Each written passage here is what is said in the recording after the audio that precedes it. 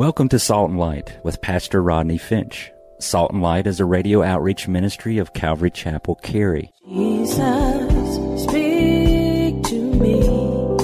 Open your word and reveal your heart to me. Salt and Light is a series of verse-by-verse studies through the Bible, focusing on its practical application to our everyday lives. Salt and Light is recorded live at Calvary Chapel, Cary in Apex, North Carolina.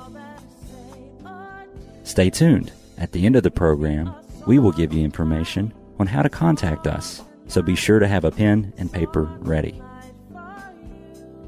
Today, Pastor Rodney will be teaching from the book of 1 Samuel chapter 6, so grab your Bibles and follow along. Now with today's teaching, here's Pastor Rodney. God, can I ask you a question? God, sure. Me. Promise you won't get mad? God, I promise. Me. Why did you let so much stuff happen to me today? God, what do you mean? Me. Well, I woke up late. God, yes. My car took forever to start. Okay. At lunch, they made my sandwich wrong and I had to wait. On the way home, my phone went dead just as I picked up a call. All right. And on top of it all, when I got home, I just wanted to soak my feet in my new foot massager and relax, but it wouldn't work. Nothing went right for me today. Why did you do that? God. Let me see. The death angel was at your bed this morning, and I had to send another angel to battle him for your life. I let you sleep through that. Me. Me. Humbled. Oh, God. I didn't let your car start because there was a drunk driver on your route that would have hit you if you were on the road. Me. Ashamed. God. The first person who made your sandwich today was sick, and I didn't want you to catch what they had. I knew you couldn't afford to miss work. Me. Embarrassed. Okay. God. Your phone went dead because the person that was calling was going to gossip, and I didn't want you to be guilty of that sin. Me. Softly, I see. God. Oh, and that foot massager? It had a shortage that was going to throw all the power. Can I finish? The shortage is going to throw all the power out in your house that night, and I didn't think you wanted to be in the dark. Me. I'm sorry, God. God. Don't be sorry. Just learn to trust me in all things, the good and the bad. Me. I'll wait. Me. I will trust you. God. And don't doubt that my plan for your day is always better than your plan. Me. I won't, God. And let me just tell you, God, thank you for everything today. God, you're welcome. It was just another day being God, and I love taking care of my children. Nothing happens by chance. Come on, clap your hands and say amen. Will you do that? Nothing happens by chance. Now listen, back to our text. Listen, let me tell you something. You've got to hear this before we move on. This test is stacked against God. Why? Because by nature, two milk cows that have never been yoked should not pull a cart at all. And then they take their babies away, which the natural instinct of mommy is to go in the direction of their babies. So listen, the Philistines are putting together a test and forcing God to do a miracle in order to prove that he was the cause of the plagues. That being said, come with me to verse 10. Then the men did so. They took 2 milk cows and hitched them to the cart, and they shut up their calves at home. And they set the ark of the Lord on the cart, and the chest with the gold rats, and the images of the tumors. And then the cows headed straight for the road to Beth Shemesh, and went along the highway, lowing as they went, and did not turn aside to the right hand or to the left. And the lords of the Philistines went after them to the border of Beth Shemesh. Now the people of Beth Shemesh were reaping their wheat harvest in the valley, and they lifted up their eyes, and they saw the ark, and they rejoiced to see it. And then the cart came into the field of Joshua of Beth-shemesh, and stood there underline this, a large stone was there. So they split the wood of the cart, and they offered the cows as a burnt offering to the Lord. The Levites took down the ark of the Lord and the chest that was with it, in which were the articles of gold, and put them on large stones. Then the men of Beth-shemesh offered burnt offerings and made sacrifices the same day to the Lord. So when the 5 lords of the Philistines had seen it, they returned to Ekron the same day. Listen. That's exactly what they did concerning the cows. They took the 2 cows, they hitched them to a cart, and they put the gold jewelry in a box next to the ark. Sent the cows walking, and the cows went straight for Beth-shemesh. Now listen, they put God to the test to see a miracle. And that's exactly what they saw. Think about it. The cows should have resisted. They never had been yoked. They should have headed toward their babies in the Philistine city. They didn't. They headed straight for the road to Beth-shemesh. Interesting. They didn't turn to the right or to the left. They didn't meander. They went straight where they were supposed to. That's a miracle. 2 cows who had never pulled a cart, no driver, no leader, and yet they leave home and they march 10 miles to a city they had never been to. They leave their babies behind. They never make a wrong turn in verse 12. They never stop. They never turn aside into the fields to feed. They never turn back. I'm telling you, they saw a miracle. And think about this. Remember Ichabod. The glory of the Lord has departed. Israel and the Philistines are resisting God. And what does God do? God finds 2 cows to show his glory through. God will be glorified. Somebody say a better amen than that. Will you do it? God will be glorified. And notice in verse 12, I love this. They were lowing as they went. They were crying. Write that down in your margins. They were grieving. There's a lot of crying going on here, isn't it? Israel is grieving and crying. The Philistines are hurting and grieving and crying. The cows are crying, lowing, which means the cows were not happy. They were longing for their baby cows, and yet they still did the will of God. I love this. God is able to overpower the instinctive nature of the cows. And God can overpower our instinctive nature as well. I hear Christians say all the time, well, that's just the way I am. Don't we? Listen, if that's just the way you are, then that's just the way you must want to be. Because God is able to overpower that area of the flesh. If that's the way you are, is the way you want to be, because God is able. Yes, he is. I was talking to Elvira. I think last night we probably fell asleep singing this song. I think. This song is so old. One of the first Christian songs I ever learned when I first became a Christian was God is Able. Y'all remember that? He is able, more than able. Y'all remember that? To accomplish what concerns me today. He is able, more than able, to handle anything that comes my way. He is able, more than able, to do much more than I could ever dream. He is able, God is able, to make me what he wants me to be. That's the first song I ever learned as a Christian. I love that song. And I was reminded of it. So I just forgot about it. And I was reminded of that song. I was telling you, when I read this, that God is able. He's able. Huh?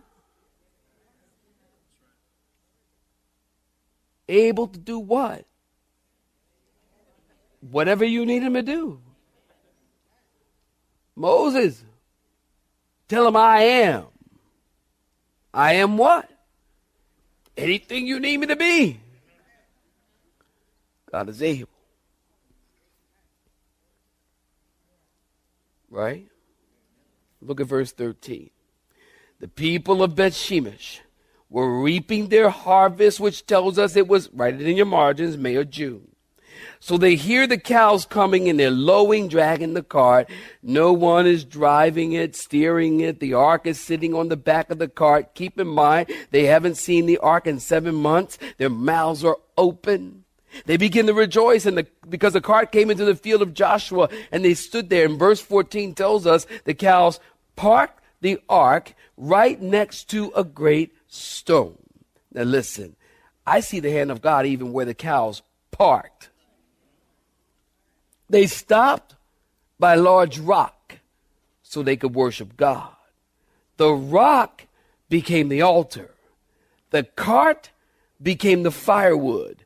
The cows became the offering. And the Levites led the people in an act of consecration and worship. And verse 15 tells us the Levites took down the ark of the Lord and the chest that was with it, and they offered unto the Lord. Look at verse 17. These, if you're looking at verse 17, say, I'm looking at it. These are the golden tumors which the Philistines returned as a trespass offering to the Lord.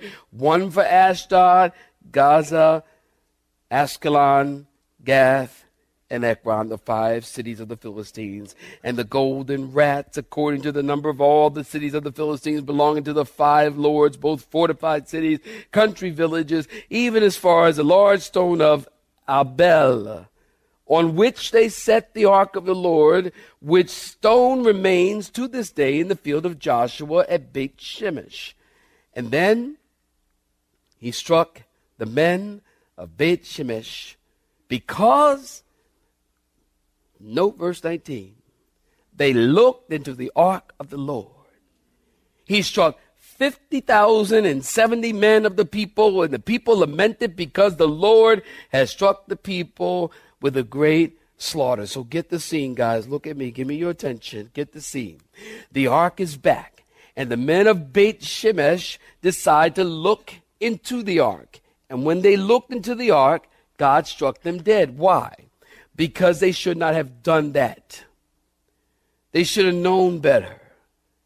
The Philistines, obviously, did you get this? The Philistines touched the ark to get it up on the cart, and God didn't judge them. Even though they were testing him, he didn't judge them. The men of Beit Shemesh, or the priests, receive the ark, and they touch it, and they are instantly killed. Why? Because you know your Bibles, first of all, the ark was to be carried by poles. The ark was never to be transported by a cart. God has specifically designed gold overlaid wood poles to carry the ark. When you move the ark, you were to grab those poles. Exodus 25, 12 through 15. Anything other than that way to handle the ark was forbidden. 2 Samuel 6, you taking notes, write it down. 2 Samuel 6, 6 and 7. Uzzah, Uzzah, touched the ark to keep it from falling off the cart. But he didn't touch it at the poles, and God struck him dead. Now you might think, well, he's trying to keep the ark from falling in the dirt. Listen, we're to be obedient to God and not try to figure out what is in the best interests of God and the things of God. For example, if the ark would have fallen off the cart, it's God's job not to allow it to be damaged, not Uzzah. Uzzah was wrong in thinking that there was something less pure about the ground than his act of pure disobedience. Did you get that? There's nothing less pure about your act of disobedience. You knew you were not to touch the ark, period. And we are to obey God, period. Point blank, cut and dry. Obey God. Do what he tells you to do. Don't try to figure it out. Don't try to help him out. Thank you, 4 people over there. Don't try to help him out. God doesn't need your help. Uzzah was trying to help God out. And because of his disobedience in touching the ark, God killed him. God didn't judge the Philistines for the way they handled the ark because they didn't know better and they weren't commanded otherwise. The Bible is clear. To whom much is given, much is what? Required. And when you know to do, but you don't do it, that is sin. Israel knew how God wanted the ark handled. Notice in verse 19, when they opened the lid of the ark, God struck 50,070 men dead. Or this could read 50,000 in population, and 70 of them were killed. Either way, because of their curiosity, men were killed. We're not told why they opened the ark. They could have been making sure everything was still there, nothing stolen. We don't know why. But we do know that they weren't supposed to open it. And doesn't that remind you of Indiana Jones and the Temple of Doom? Y'all remember Indiana Jones? God knows, I love that movie. When they went to open the ark and they were like, no, don't look at it. It's beautiful. It's beautiful. And they was like, no, don't look at it. When they looked at it, then the light came out of it and fire and light went through their eyes and burned them up. God, I love that scene. Wiped everybody out. I love that. But here's something I want you to see. Curiosity kills. I've seen that firsthand. I remember the guy, and I probably told you this a long time ago. I remember a guy who led me to the Lord. His name was Thomas. This is 30 years ago now. And I remember the week after I gave my life to Christ, we were sent to Okinawa, Japan for duty. And we're there about a week or so, and I remember coming down the street. It was kind of a hill. I remember that. We were in Camp Johnson, Okinawa, Japan. I remember walking down this hill, and I saw Thomas walking up the hill, and he was drunk. This is the guy who led me to the Lord. And, man, that threw me. Remember, I'm a new Christian. I've been a Christian for like 7 days. So then I went to his cubicle because we had squad bay cubicles. And I went to his cubicle and I saw a book about demonology on his dresser. And I'm like, man, what in the world? What is this? I'm like, now, mind you, I've been a Christian for 7 days. I don't really know that much. But I know no Christian needs to be looking at evil stuff. I know that. The Holy Spirit will tell you that. You don't need to be a Christian longer than a minute, and you'll know that. Say amen. So I said, man, that's just not good. And he was like, well, I'm reading this because I want to know more about it because when I'm talking to people, I want to understand what they're talking about and so on and so forth. And you know what? I remember saying to him, you know what? There's some things I don't think we need to understand. There are some things you don't need to know. You don't need to know everything. You don't need to know about dark things and evil things and to get involved in these things so that you can witness. And next thing I see him coming out of a nightclub. I remember I went to get some yakisoba. Yakisoba is like a noodle dish that was, they made it. It was great.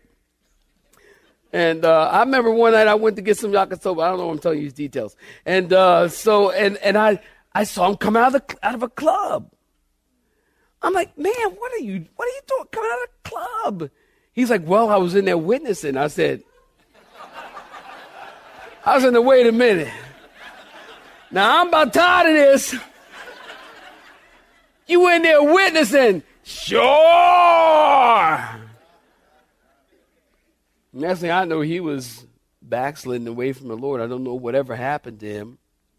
But I do know that we, as Christians, we don't need to be reading evil things. And amen. Curiosity kills. And honestly, listen, you got to be careful as a Christian, period. Whether it be evil stuff, Ouija boards, tarot cards, no business with seances and calling forth the dead and all that stuff. Let the dead be dead. Hallelujah. Let the dead be. I don't need none of that. But then also whether it's anything that has to do with your flesh, because Satan knows where your chink in the armor is. And it's the very place, are y'all listening?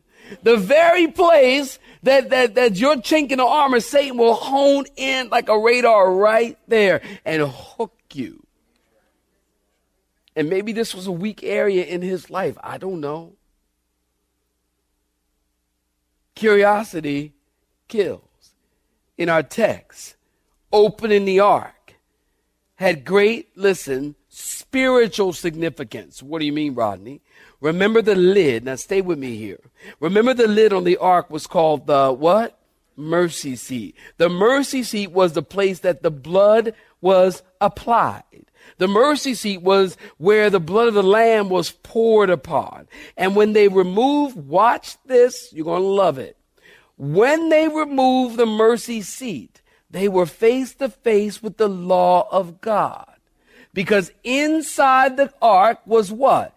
The 2 tablets of stone, or the law, Aaron's rod that budded, and a jar of manna. Thank you. And manna. So when they removed the mercy seat, they have come face to face with the law of God. When they removed the blood of the lamb from between them and the law, they removed the only thing that stands between you and judgment. So when they removed the mercy seat, they were face to face with a holy God. The only thing standing between you and the righteous judgment of God is the blood. And it's only through the blood of Jesus that was poured out to make propitiation for our sin that we have peace with God. If you remove the blood, you are left with judgment. And that's exactly what happened here. Did you get that? And at the end of the day, listen, 2 things. Number 1, they sinned against light. They knew better. Number 2, this was a thoughtless disrespect toward God, and God judged them. And God will always judge those who are disrespectful.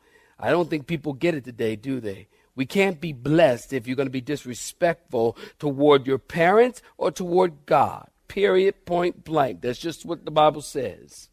Look at verse 20 and 21, and then we're out. The men of Bethshemesh, in verse 20, said, "Who is able to stand before this holy Lord God?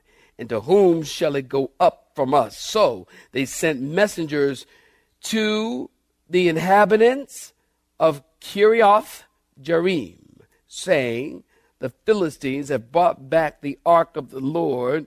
Come down and take it up with you." Then the men of Kiriath Jearim, in verse 1 of chapter 7, came and took the ark of the Lord, and they brought it into the house of Abinadab on the hill, and consecrated Eleazar his son to keep the ark of the Lord. So who, in verse 20, let me have your attention, they ask, who is able to stand against this holy Jehovah God? Listen, I'm not so sure I like this question. Because in a sense, it makes God seem harsh. It feels like they're throwing the blame on God. They knew they weren't supposed to touch the ark, period. But the question seems to make it like God is hard to please. Who is able to stand against this holy Jehovah God? And that explains why. And the reason why I say that is because of verse 21. They send it to their friends, maybe their enemies, in Kiriath Jearim. Either way, truth is, no one in their own righteousness can stand before God. Amen? Now, chapter 7, verse 1, the men of Kiriath Jearim came, and they get the ark, and they bring it to the house of Abinadab, who lived on a hill. This must be an exciting day for Abinadab. You get up in the morning, everything is usual, you brush your teeth. All of a sudden, a bunch of priests knock on your front door. They're standing there holding the Ark of the Covenant. And they say, "Hey, we decided to store this in your garage. By the way, where's your son? We're going to sanctify him to take care of the thing." And perhaps on the way out the door, they say, "Listen, just word to the wise," that they're walking away. They left the ark in the garage. And they said, word to the wise, "Listen, a bunch of Levites just got slaughtered because they were over curious and they looked in it. So a word of advice, don't lift the lid. Right? You have been listening to Salt and Light, a radio outreach ministry of Pastor Rodney Finch and Calvary Chapel, Cary, located in Apex, North Carolina. Join Pastor Rodney Monday through Friday at this same time. For information regarding service times, you can contact us at 1-800-293-0923. That's 1-800-293-0923. You may listen to today's broadcast in its entirety by visiting the media library on our website at cccary.org.